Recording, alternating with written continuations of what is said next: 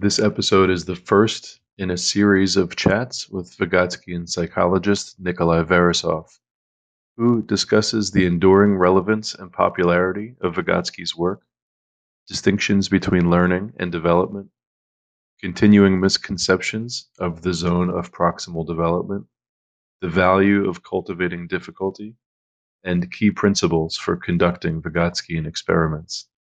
Please enjoy.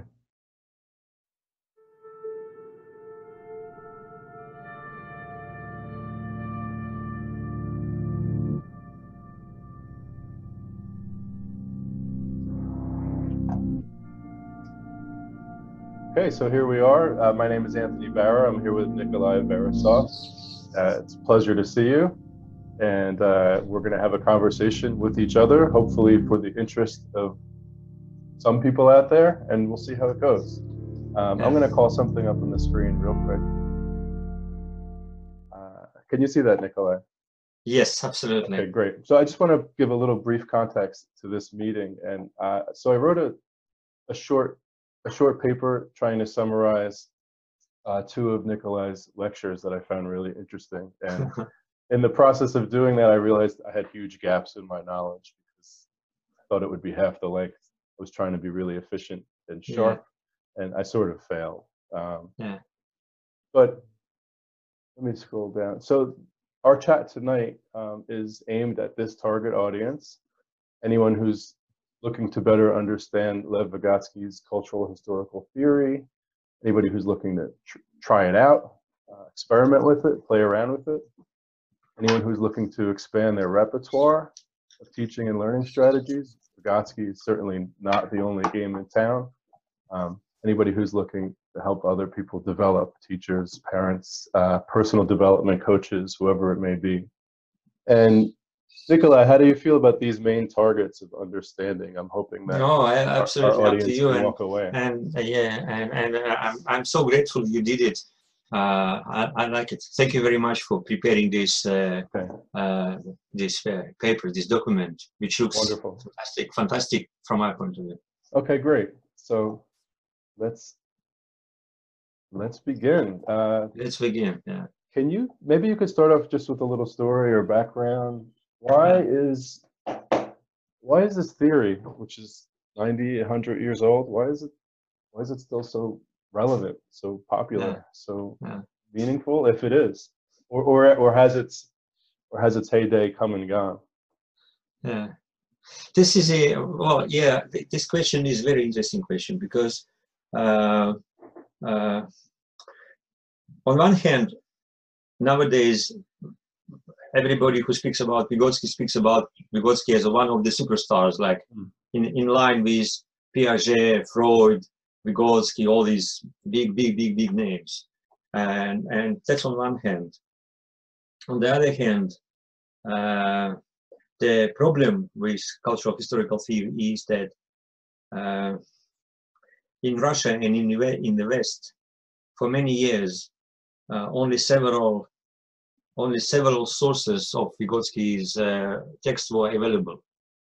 Not all Vygotsky's texts in original sources, and because only several texts were available, the understanding of Vygotsky theory was built on this limited amount of sources, and there were lots of illusions about that, a lot of misunderstandings, because if you see only the fragments, you can hardly understand the whole picture.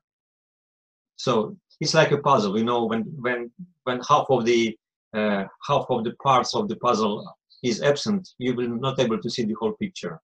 And this interpretation of Vygotsky's ideas was created and still dominates. The problem is that recently, by saying recently, I mean last 25 years, we have a lot of new Vygotsky's texts available, published, including 6 volumes of collected works, including lots of previously unknown texts. It was a kind of new reality with Vygotsky's original text. But the problem is that people still interpret Vygotsky according to those very limited and very superficial understanding which was created 35 years ago based on the limited. So that, I guess, the momentum from that time is just sort of, it's too fast. And okay, so I imagine part of your project is to push back against that momentum. Yes, and what I am doing, and not only me, several people, what we are trying to do, we are trying to to improve this existing understanding, to make it better, to make it deeper, based on the opportunity to include to our understanding all these new original texts. So new understanding of Vygotsky, which probably will be based on the new reality when we have all main Vygotsky's texts now available in Russian and even becoming available in English. So because of this new reality, we need to work hard to make our understanding deeper. I'm not criticizing the existing model. The existing model is okay. It was the best model available, the best available, but now it's not the best because we have much more available sources. This is the way I'm doing. But I'm not answering your question yet, Anthony. Your question was why it's still so important. Yeah, but even before you answer, I just want to interject. So I feel a little fortunate, and I guess whoever watches this is fortunate that I guess you can contrast the existing model or with the updated model as far as it's updated so far. And would you say would you say the updated model is going well? I would even say not updated, but upgraded. Okay. Better. Okay. And are you pretty confident about that statement? Is it going well? The upgrading? Yeah, I see several attempts of coming back to make the understanding of Vygotsky's theory deeper. First of all is a book of Ronald Miller, then I can mention Manolis Dafermos. I'm doing something about that. There is a kind of tendency at the moment, but on the other hand, there is a huge interest to Vygotsky's ideas, not only in academia.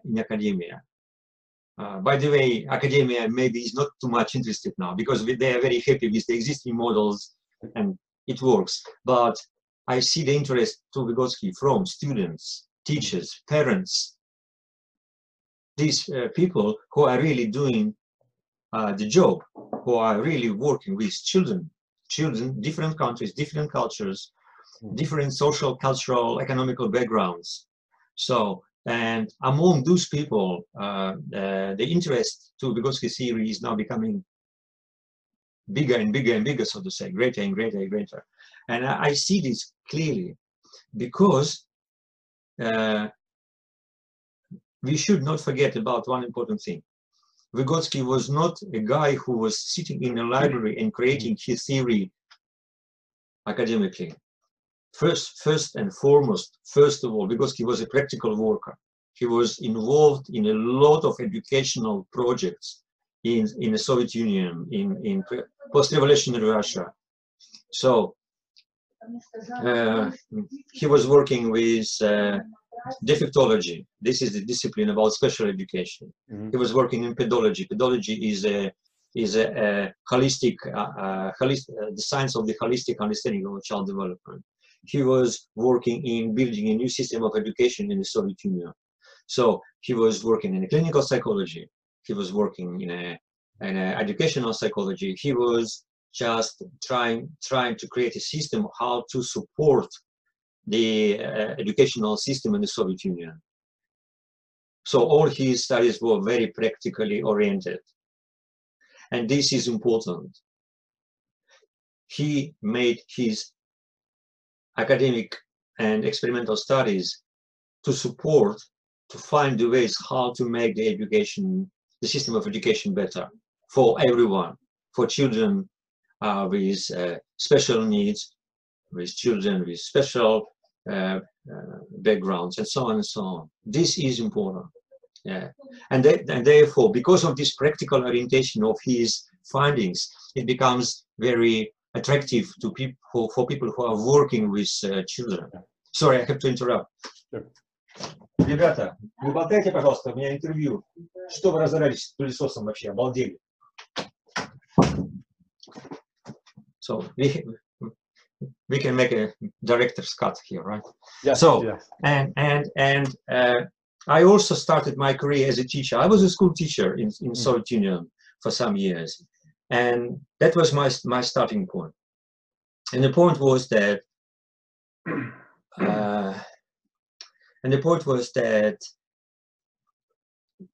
Vygotsky discovered the fundamental laws of cultural development of human beings. Cultural historical theory is the theory of development of higher psychological functions, and this development is social cultural genesis.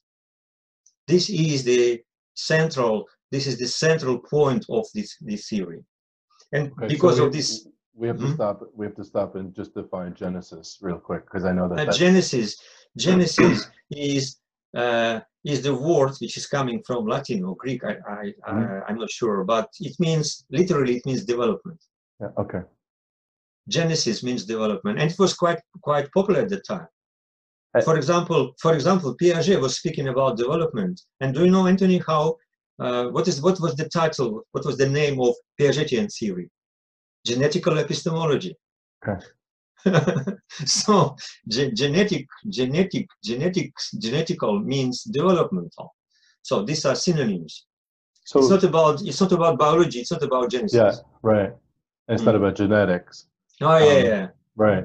Now, is it correct that Vygotsky he sort of went further back in the developmental process than most of his colleagues? Like basically he was suggesting that development starts even before the individual. Like if he was trying to reconstruct the entire process, right, of development. Yeah. That's one of the things that made him different, yes? Yeah. And what I'm saying is that Vygotsky probably was the first in the 20th century who separated two things, learning and development. Okay. If you take his thinking and speech, I think it's chapter 2, but I might be wrong. He begins the chapter with explaining what's the difference between learning and development. For some people, learning and development is the same. For some people, learning and development are absolutely separate things. But he was the first trying to understand the dialectical relationship between learning and development. For example, this one of the examples. Yeah, please.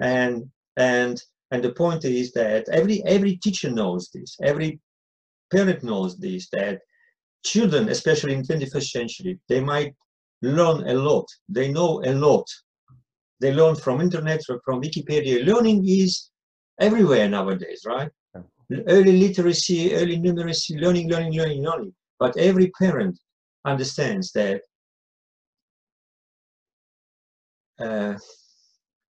not every learning brings changes to development of the child. Children might know a lot, have a lot of knowledge, but their intellectual development is not as high as their knowledge.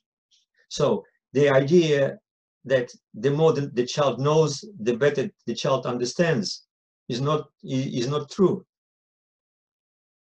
So information doesn't make us smarter. That's the point. That's the point. And so I have two questions. So one, he was able to distinguish learning from development, and I'd like to hear a little bit about what his distinguishing markers were. And secondly, is there a characteristic of development that's different from learning? Like, is there something that leads to development? That's typical learning, like it might not. And okay, I can give an example. It was a research published recently. I think it's in Britain or I'm not sure, but the research was about the overall IQ in European countries, IQ of teenagers. So the data shows that comparing to what happened 50 years ago, the overall IQ level of teenagers in Europe is lower than it was 50 years ago. Lower. The level of information of the children, teenagers, available for teenagers now, it's in 1 million times more than it was 50 years ago, right? They know much more. They have much more sources of information. They have internet. They learn a lot. But IQ is not a good criteria, but however, it's a kind of indication. Even not being absolutely correct, it's now lower than it was. What does it mean? Children know more, but their thinking is less developed as it was 50 years ago. It looks like a very paradoxical, because thinking is different from knowing.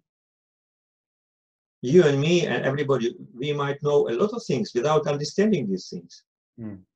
Huh? But thinking is about understanding.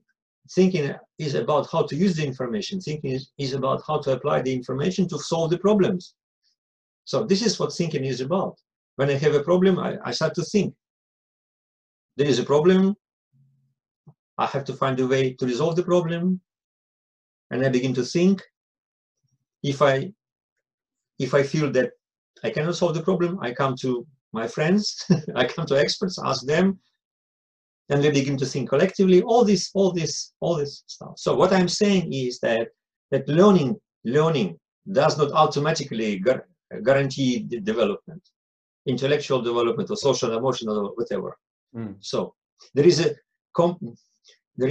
complex dialectical relationship. I'm not going to discuss this relationship now. So just everybody can go to the library, take volume 1, Thinking and Speech, and read. It's all there. What I'm saying is that Vygotsky said it 100 years ago, almost 100 years ago. But now, after 100 years ago, we begin to understand how right he was, saying that learning and development are not just directly related. Not every learning makes developmental changes. And now we see a lot of evidences about it. So, and the problem is here is that when we speak about Vygotsky to teachers, to parents, to even early childhood educators, what they all know? They all know Vygotsky in relation to what? In relation to ZPD, right? So almost everyone, I don't know in America, but in Australia, almost everyone doing education, when I say Vygotsky, they say, ZPD. Sure. Right? So, I mean, I've heard you talk, and others I've heard you talk and write about that very fact, and that I've heard you say things like Vygotsky's theory is not a box of tools where you can just reach into the box and pick out whatever tool you want and use it without being conscious of every other tool in the box, ZPD, for example. So let me put this. Let me just put the slide back up real quick. Tell me if you could see it. Are you able to see that? Yeah. Okay, so I think it's time for this question with that in mind, because ZPD is a portion of this theory, obviously. Is there any way you could walk us through, especially with this target audience? Okay, but before we come to ZPD, I want to just to finish what I wanted to say is that, so everybody knows this ZPD because it's a kind of slogan now, it's a kind of label. Okay, so for example, when they say Freud or complexes or sexuality or libido, it's the same, like Vygotsky or ZPD, it's like a mantra. But the problem is that in Vygotsky theory, there is much, much more than ZPD. ZPD is one of the concepts which is not even the main concept for Vygotsky. The main problem for Vygotsky was to understand what is the cultural historical development of human being. The title of the theory is Cultural Historical Theory. We can call it Cultural Historical Psychological Theory of Vygotsky. And the first question is that why it is cultural, why it is historical, why it's psychological. because for us, for people living in 21st century, culture is culture, history is history, psychology is psychology. And what is the frame which unites all these three things? Why it's cultural, why it's cultural historical, why it's cultural historical psychological theory? That's the first question we have to answer. If we really have a task to understand Vygotsky, we have to formulate a question. Why he himself called it cultural historical theory? Why it was so important for him to highlight this cultural historical developmental psychological theory? What was the reason for that? And the answer is very simple. It's not about children even, it's about us. It's about you, Anthony Barra, it's about me, Nikolai, it's about everybody, adults. Who we are now psychologically, what type of personalities we are now, you and me and everybody, is a result of our individual history. We all have our individual histories behind us, from our birth to today. History, our individual history, and our individual cultural environment. You were born in US, for example. I was born in Soviet Union. Somebody was born in Africa, and so on. Cultural environment, the first important thing. And culture, including language, including all other things, affects the course of our development. But the most important is history. And you, Anthony, me, Nikolai, and everybody, of course, we came through the periods of our development, periodization, milestones, crises like crisis of age 1, crisis of age 3, crisis of age 6, teenager crisis, and so on. But at the same time, we all, you and me and everybody, adults, we had in our history some events, some individual crises which are only related to you and me and everyone. For example, in my history, I had to change my my city to live. When I was 11, my family moved from one city to another. It was not a big challenge for my parents, but for me it was a huge challenge because I had to change the city, I had to change the friends, I had to change the school, and so on, and so on, and so on. And of course it was affected on my development, right? So, and if you look on everybody's individual history, everybody has individual stories and histories of dramatic collisions, dramatic events, for example, death of parents, death of grandma, and all these things. So, and this is the history. And Vygotsky says that who we are now very much depends on our individual histories of development. And this is absolutely true. This is absolutely correct.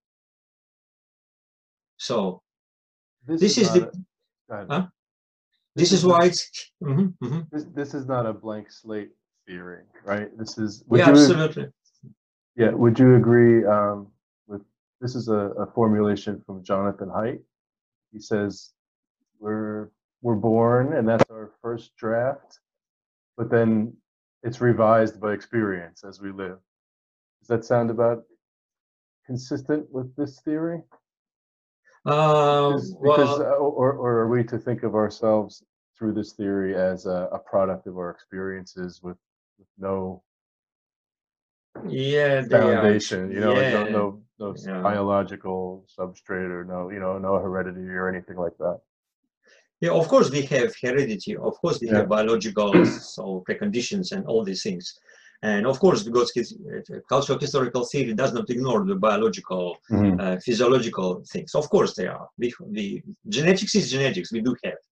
Yeah, but the problem is that all our higher psychological functions, I just call it higher psychological functions, abstract thinking or theoretical thinking, voluntary attention, logical memory, okay, will, all these things are not biologically inherited. They are the products of social-cultural development because their origins is social environment. And thus can be developed, right? Yeah. And thus can be products of instruction. They could be products of learning, products of teaching. Yes, absolutely. But again, The problem is that they are products of instruction and learning. But the problem is that if learning only corresponds to the child's level of development, if as a teacher I only teach children things they already can understand or they can do, it's just an instruction.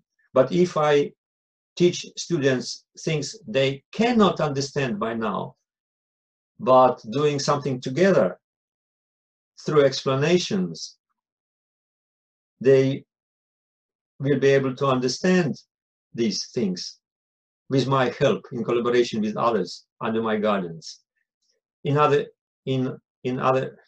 words, if I build my teaching a little bit higher than the level of development the child is now, which means that if in my teaching I create a zone of proximal development, so the child development starts, and my teaching is a kind of icebreaker, you know, breaking the ice, and begins to lead development. Yeah, and it's easy to see why that's the concept that is most associated with Vygotsky, because even here in our conversation, it's almost the first one we turn. Yes, and why this concept is very popular. First of all, this concept is very popular because it's very easy to apply. It's very simple and very easy to understand.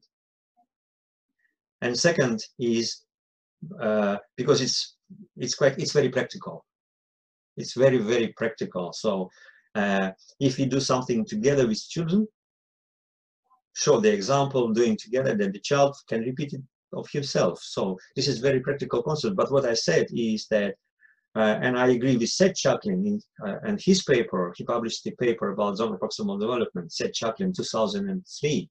He said that we will never be able to understand ZPD without understanding of the whole theory of Vygotsky about what development is.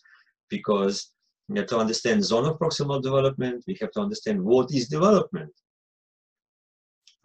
Okay. For our audience, which might include pre-service teachers or might include long working teachers who are only vaguely familiar with Vygotsky, is there any way you could walk through the theory in 5 to 10 minutes? Do you think that's it's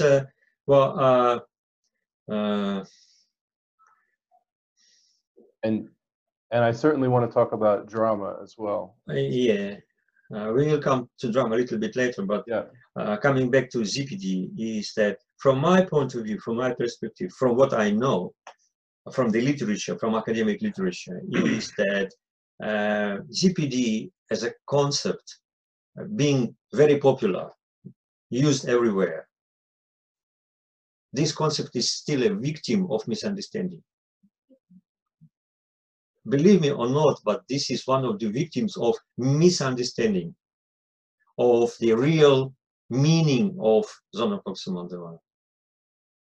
And the reason of this misunderstanding, the cause, the point, the starting point of the misunderstanding, do you know what is? Is incorrect translation. Okay. The definition of zone of proximal development was not translated correctly. So what was the incomplete understanding compared to if I had an incomplete versus a complete understanding, what would those two things look like? You know, sometimes when you because I'm assuming that just say a classroom teacher, for example, let's say I feel like I understand it and I'm implementing that in my practice. Okay, let's now play, Anthony. Okay, so I will ask you questions and you will answer. Okay, so Vygotsky said the zone of proximal development is a distance. I'm now referring to original definition of ZPD from Vygotsky's texts published in 1935. Okay. The text is called "The Problem of Mental Development of Children in the Process of Learning." So, and the definition of ZPD is, first, Vygotsky says zone of proximal development, ZPD is a distance. Distance. Please note, not the difference, okay, but the distance. Distance is a distance. It's very very literal sense. Okay, is the distance between what and what? Between what I can do without help and Mhm. and what difficult tasks I can do that are above my level with help. Okay, good, very good. So distances between what I can do myself and this what I cannot do, but I can do with the help of others or under guidance. This is the distance between these two levels. This is your understanding. And your understanding is completely based on that wrong translation. And your understanding is completely based on these definitions of ZPD available in internet. Wikipedia and others, they say about it. But this is not correct. This is not correct. Good. I'm ready. I'm ready. Vygotsky says that ZPD is the distance between two levels of development. Between, not between what I can do, I cannot, between two levels of development. In this case, two levels of intellectual development. He speaks about development of intellect. Sorry to cut you off. Before you continue, is there a sort of emotional ZPD or a moral ZPD? Not that we have to go down that path. I'm just curious. Before answering these questions, we have to clarify what ZPD is. Go. Okay. In that Vygotsky text, in that Vygotsky's book, he criticizes IQ, but IQ is absolutely intellectual test, right? Intellectual coefficient. So he doesn't speak about ZPD in social emotional. He speaks very clearly. Okay. He says that IQ tests, they only can measure the actual development of the child. What kind of tasks, intellectual tasks, the child can solve individually. That's the, okay. So this is the first level of development, which he called actual level of development. How teacher can identify this level? What are the tools the teacher can use? If, for example, as a teacher, I want to know what is the actual level of development of the child, what tools I can use? Because he says this level can be identified with the help of the intellectual tasks the child can solve independently, individually. And Vygotsky continues, zone of proximal development is the distance between level of actual development, this is the first level, which might be identified with the help, of the tasks, of the problems, because he doesn't use the word problem, he was use the word tasks, but they're intellectual tasks. You know? The child can solve individually, and the second level is level of possible development or potential development. As a teacher, I want to know not only child's actual level, with the help of the tasks the child can solve individually. I want to know their potential level. What are the tools to identify this second level? I give them the tasks, children the tasks they are not able to solve individually, but they can solve under my guidance and in collaboration with others. So my first task, and Vygotsky writes about it, my first task as a researcher, as a teacher, as an instructor, is to identify the level of actual development by giving them the tasks. Okay, I give the task, the child solves the task, I tick the box. Then my second task is to identify the level of child's potential development. The tasks he cannot or she cannot solve him or herself, but can solve with my help, under my guidance, and in collaboration.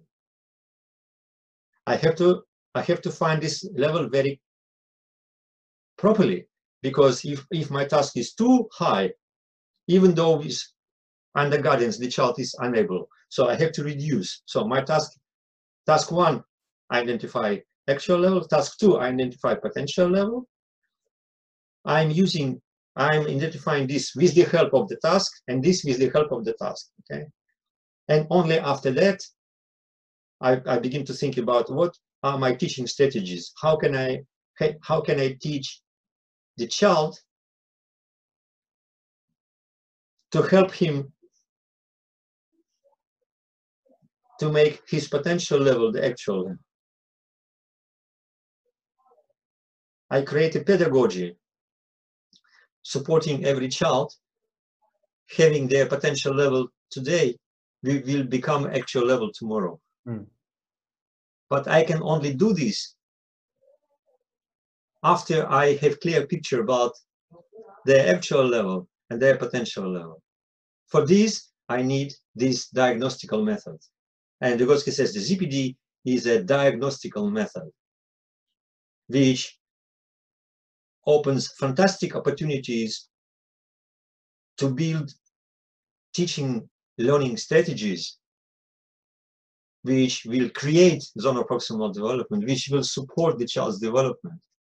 Because what the child can do in cooperation with us, the child will be able to do tomorrow. So the difference is not about what child can do and what child cannot do. There is a difference between two levels of development. And the tasks the child can do, the child cannot do, are only tools to identify these levels. It's not difference between the tasks. It's difference between two levels which can be identified with the help of these tasks. And the most important point is that why we have to identify these two levels. Why? Because, as Vygotsky says, level of actual development indicates those intellectual functions of the children which are already developed. But level of potential development indicates those intellectual functions of the children which are not developed yet, which are in a process of development.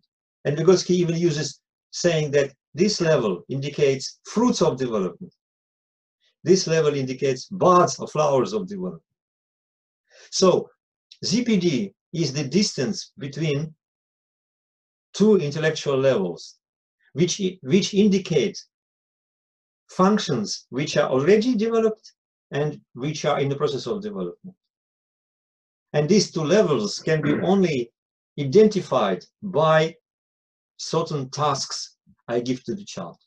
So if you don't know with this if you don't know this level, yeah, and you see the child making progress, if you see the child making progress from here to here, it's possible that no progress was made.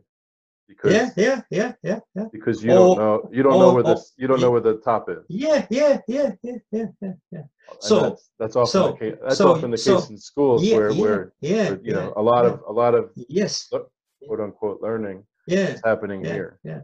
So and Vygotsky says for us as researchers, we have to find those functions, psychological functions, child's thinking, for example, which are not developed yet, but which are in the process of development, and to support this development. So you see, the distance between two levels is not the distance between what the child can do and what the child cannot. You see the difference? Yeah. So, because my favorite, do you know my favorite example? I made it was 3 weeks ago. I made a lecture to professors in Dubai University, and I also started about the ZPD, and they gave me this definition: the distance between what the child can do alone and what the child can do in cooperation. I said to them, okay, so I can give you an example. Being in this big auditorium alone, I can destroy one chair. I can just crash one chair, but altogether we can crash all the chairs in this room. Is this a definition of ZPD? Yes, because it's a difference between what I can do alone. Alone, I can destroy, eliminate one chair in this room, but together we can do more. I cannot destroy all the chairs, but according to this definition, this is absolutely zone of Yeah, optimal okay. development. So that's a good way to show the ridiculousness.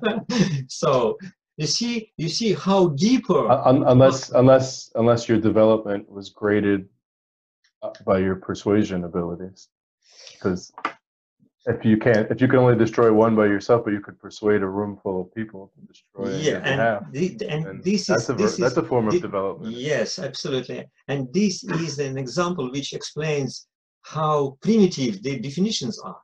Mm. If you take this definition, distance between what I can do alone and what I can do with the help of others, my example fits 100%. But Vygotsky didn't mean that. He was speaking about the levels of intellectual development of the child. Okay? Can you take the chair example and match that more accurately with what Vygotsky intended? No, Vygotsky, yeah, that's what I said. Vygotsky says that the tasks, which means what child can do alone, what can do, are only tools. Using these tools, we can identify 2 levels of development of the child, 2 levels of his intellectual development. These are only tools. They do not determine the level of development. They are only tools to identify these levels. Because as a teacher, as a parent, I might know what the child can do, but I might have no idea what the child in principle is able to do if we do it together. So, do you think now is a good time, and I'm just trying to be mindful of the clock as well and respectful of your time. No problem. Do you think now is a good time to hit this question, or should we spend more time on the first? Yeah, I will just finish ZPD just in 2 minutes. So what I'm saying is that the incorrect translation of ZPD, it was not correctly translated. For example, it was translated like level of actual development determined by the tasks the child can do. But determined by the task is not correct. The level of actual development is determined by the level of development of child's psychological functions, but can be identified with the help of the tasks. As we are identifying the weather looking at the thermometer. The task is only a tool. Thermometer is only a tool to identify what is the weather, what is the temperature outside. It's like we can identify the place we are in looking on navigator, on the map. But where we are doesn't depend on the map. It's not determined by the map. So the translation determined by or determined through creates opportunity to interpret ZPD in 1 million ways. So, but it's a long story. What I'm saying is that ZPD is one of the victims of misunderstandings. Even ZPD is not correctly understood. Okay. So now your second question was about experimental settings, experimental design. Yeah. So the article that I wrote was it was kind of it was trying to summarize your 5 principles for experimental design that are congruent, you know, with CHT. And I made the assumption, perhaps incorrectly, that those same principles can be used in instructional design. So, for example, in a classroom, Absolutely. an individual lesson or a unit of instruction, you know, 3-4 weeks. So can we review those principles? Well, look, the story about this principle, well, I want to tell you a story because cultural historical. Okay. So the problem was that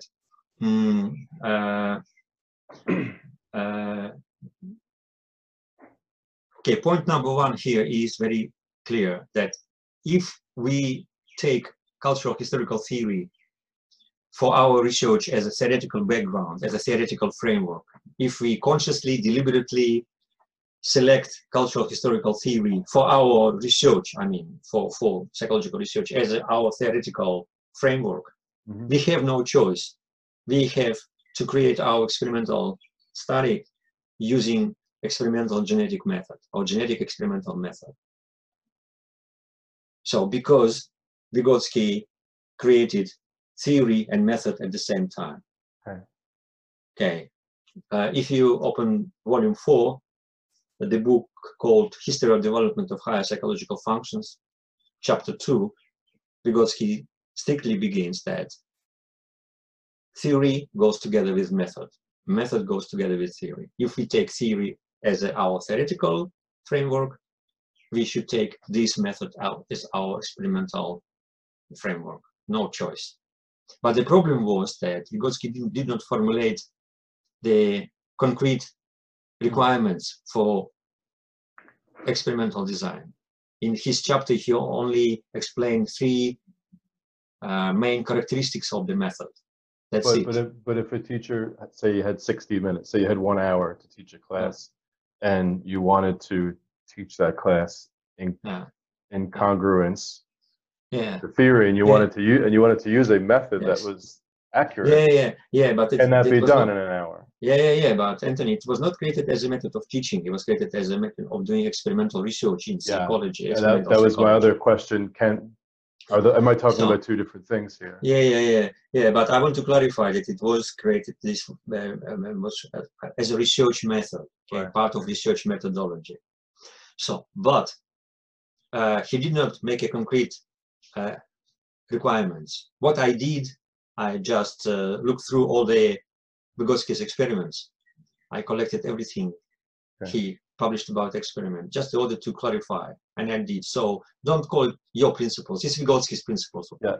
So, and the second question is that, can we apply these principles to teaching learning, to learning teaching, to education? And the answer is yes.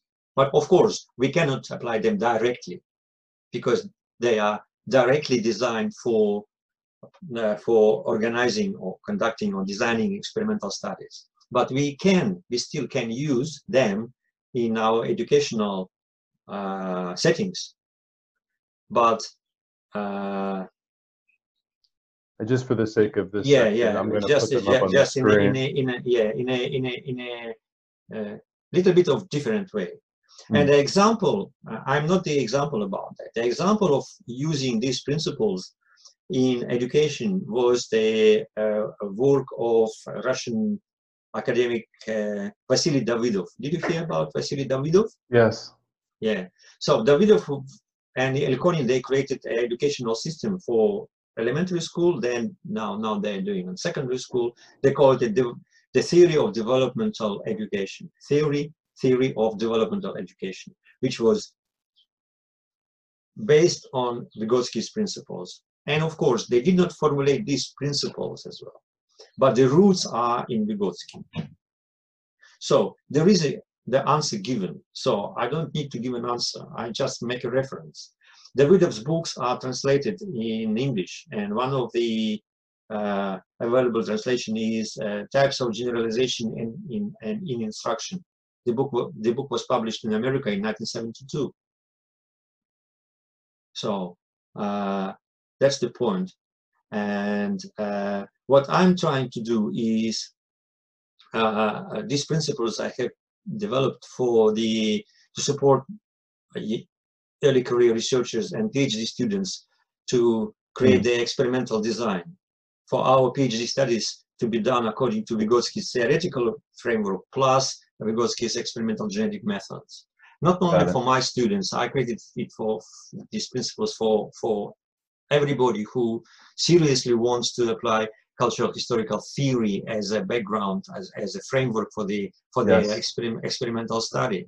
Because the problem is that there is a lot of publications about making research with children using cultural historical as a framework, but the experiment itself is not done according to Vygotsky's requirements, which does not correspond with the principle of Vygotsky. Says that if you use theory as a framework, you have to use the methods, this method, not any other methods.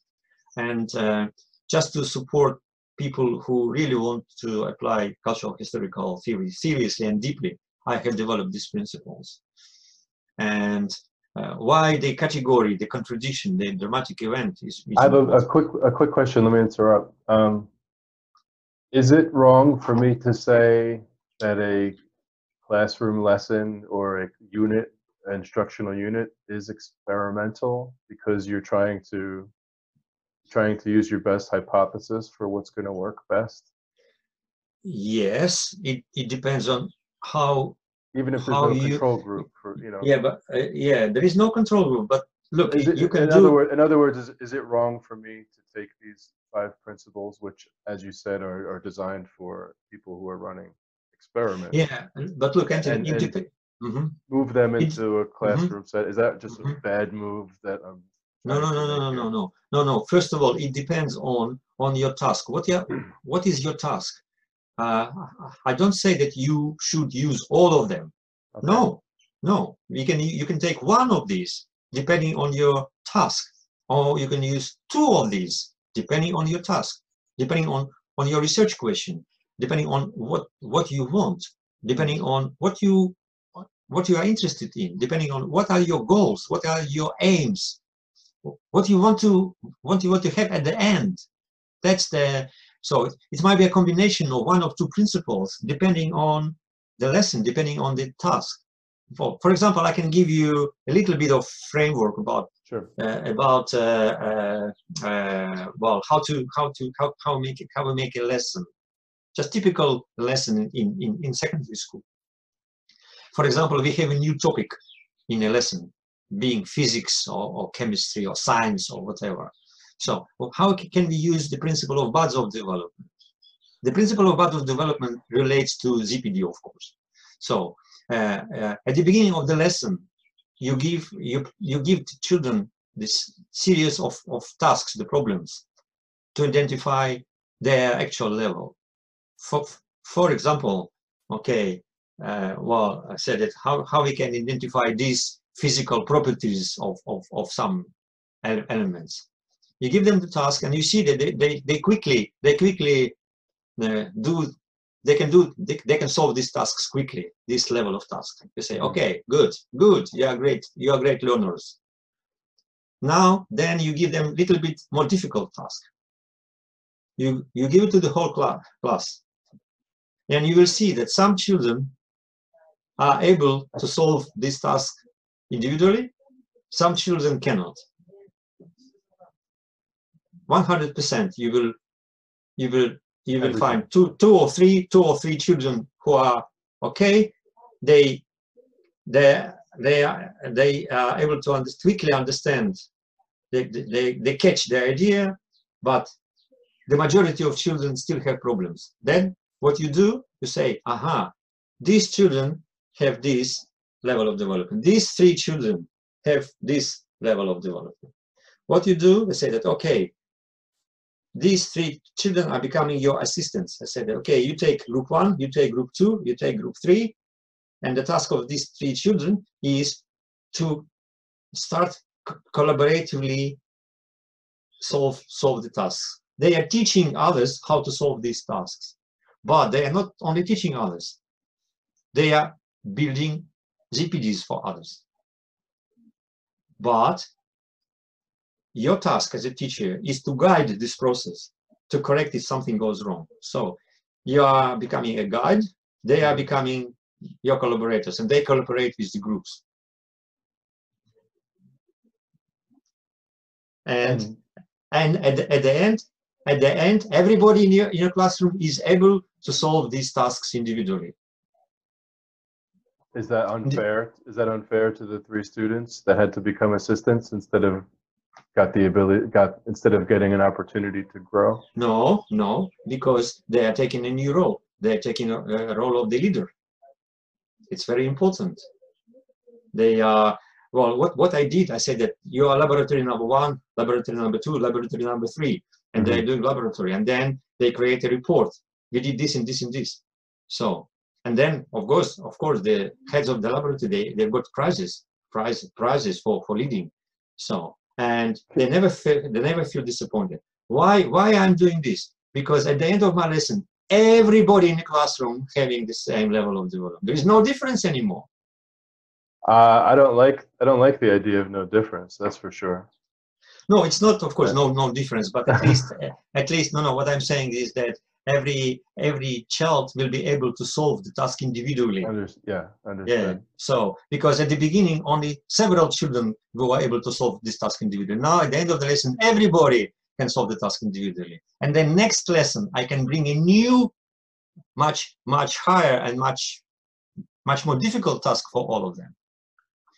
You see how of course, this is only a general model. This is only a general model. But what I'm saying is that it is absolutely in correspondence with Vygotsky, because Vygotsky said in that definition that level of potential development might be identified with the help of the tasks the child can solve under adult guidance and in cooperation with more capable intellectually development under adult guidance and in cooperation. But do you know how it was translated? Or. But originally it was under and. Is there any way for you to bring in principle 2 to the same lesson you just described, or would it be better to do that with yeah, a of course, lesson? Of course. Or should we use a new lesson? No, this is the same lesson. Let's go. What is dramatic event? I can create a lesson in a form of the competition, intellectual competition, intellectual victory. Huh? Or I can create a kind of play. And these tasks is not the tasks I did. The tasks they get from the journey or some adventure. And the task comes in the form of the dramatic collision, because sometimes when we have a task which we need to solve, but we understand that we cannot solve the task, what do we feel? Frustration, struggle. Yes. Motivation. Motivation. Yeah. Sometimes frustration, right? Mm-hmm. Sometimes uncertainty. So all these characteristics are characteristics of drama. It's a dramatic collision. It's a collision. It's a kind of contradiction with the task which I need, and I'm highly motivated to solve the task. On the other hand, I understand my limits. I cannot solve the task alone. So people begin to feel intellectually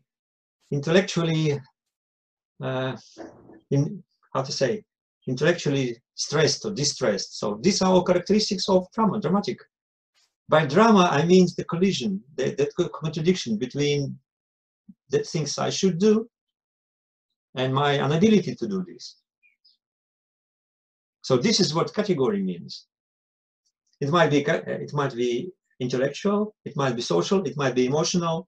So, and this is associated with the feeling of what we call переживание. Переживание is a complex, it's not only emotional. Переживание includes elements of thinking, volition, imagination, creativity, everything. Because every drama is associated with the переживание, but it's another story. But I'm highlighting that. So no, that's a story. That's a story I'm interested in. Could you continue a little bit? Yeah, and maybe later. But why drama is important? Drama is important because of development, and development is social cultural process. Every higher psychological function first appears in a form of social relation, as Vygotsky says, in a form of drama collision, and only being overcome, it becomes the individual high psychological function. And why it should be a collision? Why it should be a drama? The answer is very easy. The answer is very easy. Because dialectically, contradiction is a moving force for development.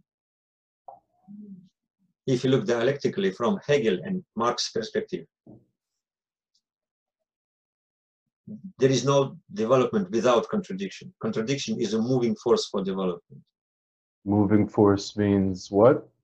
Moving for is the engine of development. Contradiction, according to Hegel.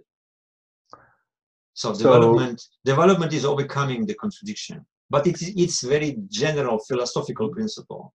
But so this is potentially the difference between learning and development. Yes, of course. Okay. Yeah. My level of learning. So are you suggesting learning without drama of some sort is not developmental? Yeah, but there are different types of dramas. There might be dramas that I cannot solve the task and then I just give up.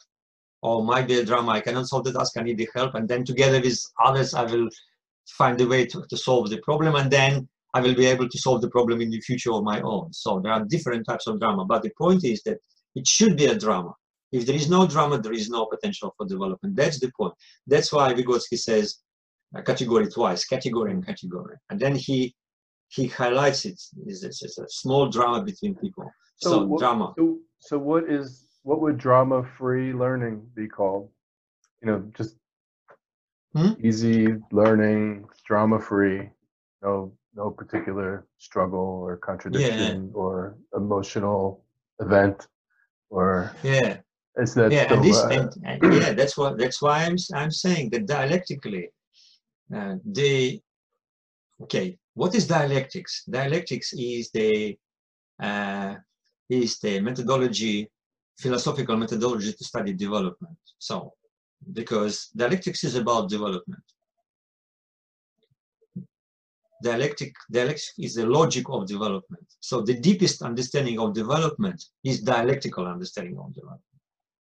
The deepest understanding of any sort of development, historical development, cultural development, psychological development, is dialectical understanding of development. That was one of the tasks of Vygotsky. He repeated and repeated and repeated in many places that psychology should apply dialectical method. How to introduce dialectical method to psychology, dialectics in psychology, dialectical psychology.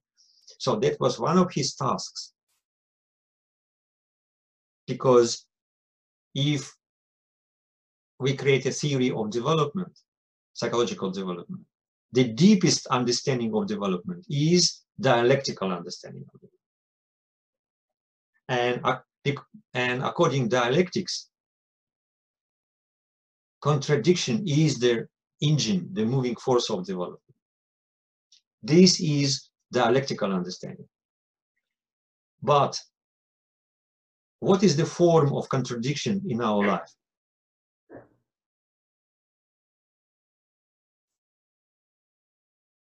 In our life, the form of contradiction is a contradiction between us and somebody's. It's a social dramatic events, social dramatic collisions. This is the form of contradiction in our lives. Even though we have intellectual dilemmas, but these intellectual dilemmas do not exist in a universe. They exist only in our relation with others. If we have a moral dilemma, moral contradiction, does it exist only in our head? No, it exists in our life. It exists in our relations with others, right? Would you agree with that? I think so. So, and you see how Vygotsky applies the general principle of dialectics, the principle of contradiction, to understanding psychological development, saying that in our psychological development, the contradictions are contradictions which happen in our life, in our relation with others. Being the debates with my friend yesterday, or being this, I visited opera and I was deeply impressed about it, pieces of art, or debates between children. So these are things. These are the moving forces, and that's why Vygotsky highlights the dramatic aspect. He says, dynamics of personality is drama. Development is dramatical process, full of contradictions and resolving contradictions. Development is not possible without contradictions. That's why the problem of drama, dramatic collisions, dramatic events was so important for him to understand the dialectics of development. Without dialectics, our understanding of development will remain superficial. The deepest understanding of development is dialectical understanding. Dialectical understanding requires two things: to find the basic, the most fundamental contradictions, and the most fundamental transformations of quantitative changes into the quality. There are two: contradictions and the dialectics of quality and quantity. These were things Vygotsky tried to apply to psychology. And cultural historical theory is a result of this application of dialectics into psychology. That's why, for people who have no idea about dialectics, it's so difficult to understand Vygotsky, because one of the Vygotsky's tasks was to apply general, fundamental, universal principles of dialectics into the very concrete and very specific area, which is called human development or child development. It's one of the things which is lost, which is missed. Contemporary academia, unfortunately, has very, very general understanding of what dialectics is. Yeah, I count myself amongst that group. Who's pretty naive.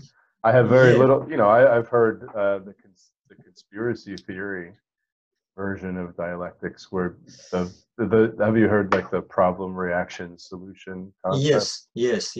That's completely unrelated to what we're talking about? Yes, no. By dialectics, I mean Hegel's. Yeah. Hegel and Marx, of course.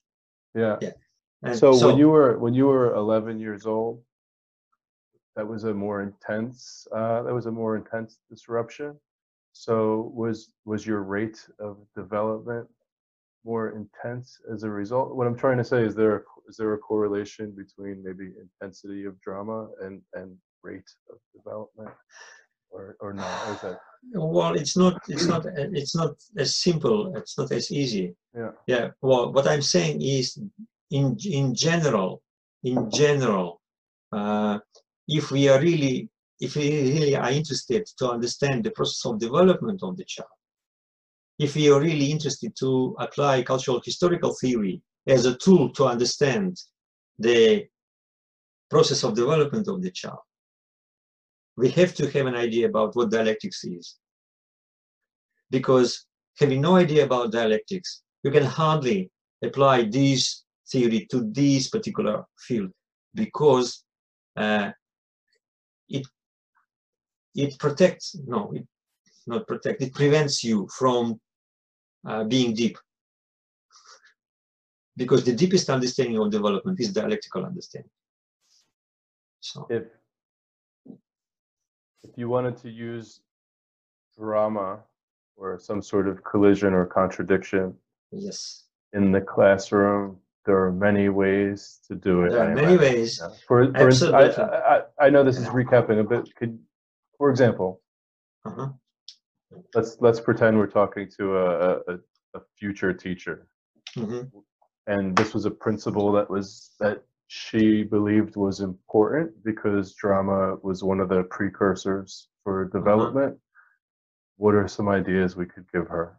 Yeah, but it should be, no, the idea is that it should be a drama which generates development. Not just drama, not just a collision, but the collision which generates the developmental process. It should be developmentally potential drama. So, for instance? Oh, it's very difficult. It's very difficult to give an example. Yeah. So, for this, the teacher should understand what he or she wants to get at the end. Okay. Overcoming this drama, trying to find collectively to find the ways to overcome this drama. To what level of development the children will go. Coming up to our first example, you give them the tasks they cannot solve, but you can give them the task in a form of the dramatic collision that if the problem is not solved, we cannot go further. we could advise that future teacher to be comfortable with frustration, though. Oh yes, yes. Don't be afraid to Don't be witness afraid. frustration. Okay, you Yeah. you feel frustrated, but it's okay. Let's collectively try to find the answer. And in fact, maybe even to seek frustration, Yeah. that Yeah, but becomes of course, to but of normalize course, it within reason. but of course, we have to be very careful about that, of course. Yeah. But then you give the task, they are feeling small crisis, and then you immediately start to find the solution, and you find the solution. So Okay. you don't leave them in a situation that, okay, we will come tomorrow. No, it's not about that. But drama is very important, because dynamics of personality is drama. It should be a small drama between people. And Vygotsky even said that we should create psychology not in terms of processes, but in terms of drama, with the concepts of drama. That was his dream, because the drama is the most important. In our lives, you overcome dramas, I overcome dramas, and who we are now much more dependent on that, how we lived through those dramatic events in our lives. We didn't give up, we overcome the dramas of our life, but that drama is still in our history. And the way we look on the world now, it very much depends on the dramas of our life we overcome. Right? The way we understand people, the way we speak to people, depends on the dramas we had in our life. Dramatic collisions, events, small dramas, big dramas, that doesn't matter. The If things, you were sorry. The things we value, very much depends on those dramas of our old system of values. Sometimes we have to make moral choices to rebuild our system of values, for example. We don't value things we valued, but now we value things we did not value, because it was something dramatic event happened, which forced us to think about what is really value in my world. You see?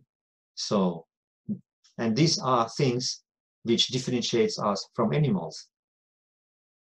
Animals, even high developed animals like dolphins and chimpanzees and apes, they have intellect. Yeah? They have feelings, they have memory, but they're different from us because we have high psychological functions, we have values, we are humans. It's the highest manifestations of our humanity. And that was the task of Vygotsky. He said that our psychology is a peak psychology, which means our psychology should explain the highest manifestations of humanity, which differentiates us from animals. Do any animals have higher mental functions? No, of course not. Okay, I don't know. Yeah. Logical memory. Did you ever see the animal who is writing a book, for example? No. Or building a memorial. But there are smarter and dumber animals, yeah. Yeah, they are. They are. So, but there is is it basically, is it like take the smartest animal, right, and then go a little higher than that, and that's where higher mental functions start, or no? Yeah, no. Animals do not have higher mental functions. No, I know, but I'm saying, like, yeah. Is human higher mental functions like a little bit above the highest, smartest animal? No, they are not little bit above. They are much higher. Yeah, okay. Of course, because look, our culture is the source of high psychological functions. Look, in America, in Australia, everywhere we have monuments. We have a memorial of Anzac here in Australia. People who died in the Second World War in Australia. And there is a huge memorial. Why people built this memorial? Memorial, it's for memory, right? For memory. Then generations of Australians will not forget about their grandparents died for freedom. And this is a culture. And this is our cultural memory. This is our higher psychological function, which is called cultural memory, which does not exist in animals. Animals do not remember their died parents and grandparents, right? So, but we humans do. Why? Because we are humans. Because we have cultural memory, which is much, much bigger than biological memory. Biologically, physiologically, we can remember only small amount of things, but our cultural memory is fantastic. It's huge. And it's intergenerational even. So this is the example. This is the example. Do only do groups develop, or only individuals? Can a nation develop? You cannot separate. What is the individual? Individual does not exist. Individual only exists being in relation with others, directly or indirectly. Even though you are alone in the island, you are not alone, because you continue to... but for an hour we've been talking about individuals developing. No. It's a very elusive to separate individual from the social. I understand that the mind is not just trapped in the skull. Yeah, I understand. So again, if you look at dialectically, you cannot speak about. But individual. Let's take my country for a moment. My country is in the midst of a category, a collision. Interesting. Is it likely that there's some sort of development? Yes. Taking place. And whatever happens with your president, whatever happens with this situation, impeachment and so on, whatever happens, American nation will be not the same as it was before. It will be different. Discuss that in terms of this theory. Yeah, it will be different. It will never be as it was. Never. Because of the scale of the drama, I guess. Yes, it's a huge social drama, and the nation will be different. It will never be like it was. No, never. So who never mind. This particular drama was not created by any sort of instructor or anything. But does it arise organically? Life is full of dramas. Yeah. Life is a characteristic of life. Because life is life. Living systems develop. Living systems develop. And society is a living system which develops. And development goes through drama. Only something which is dead has no dramas.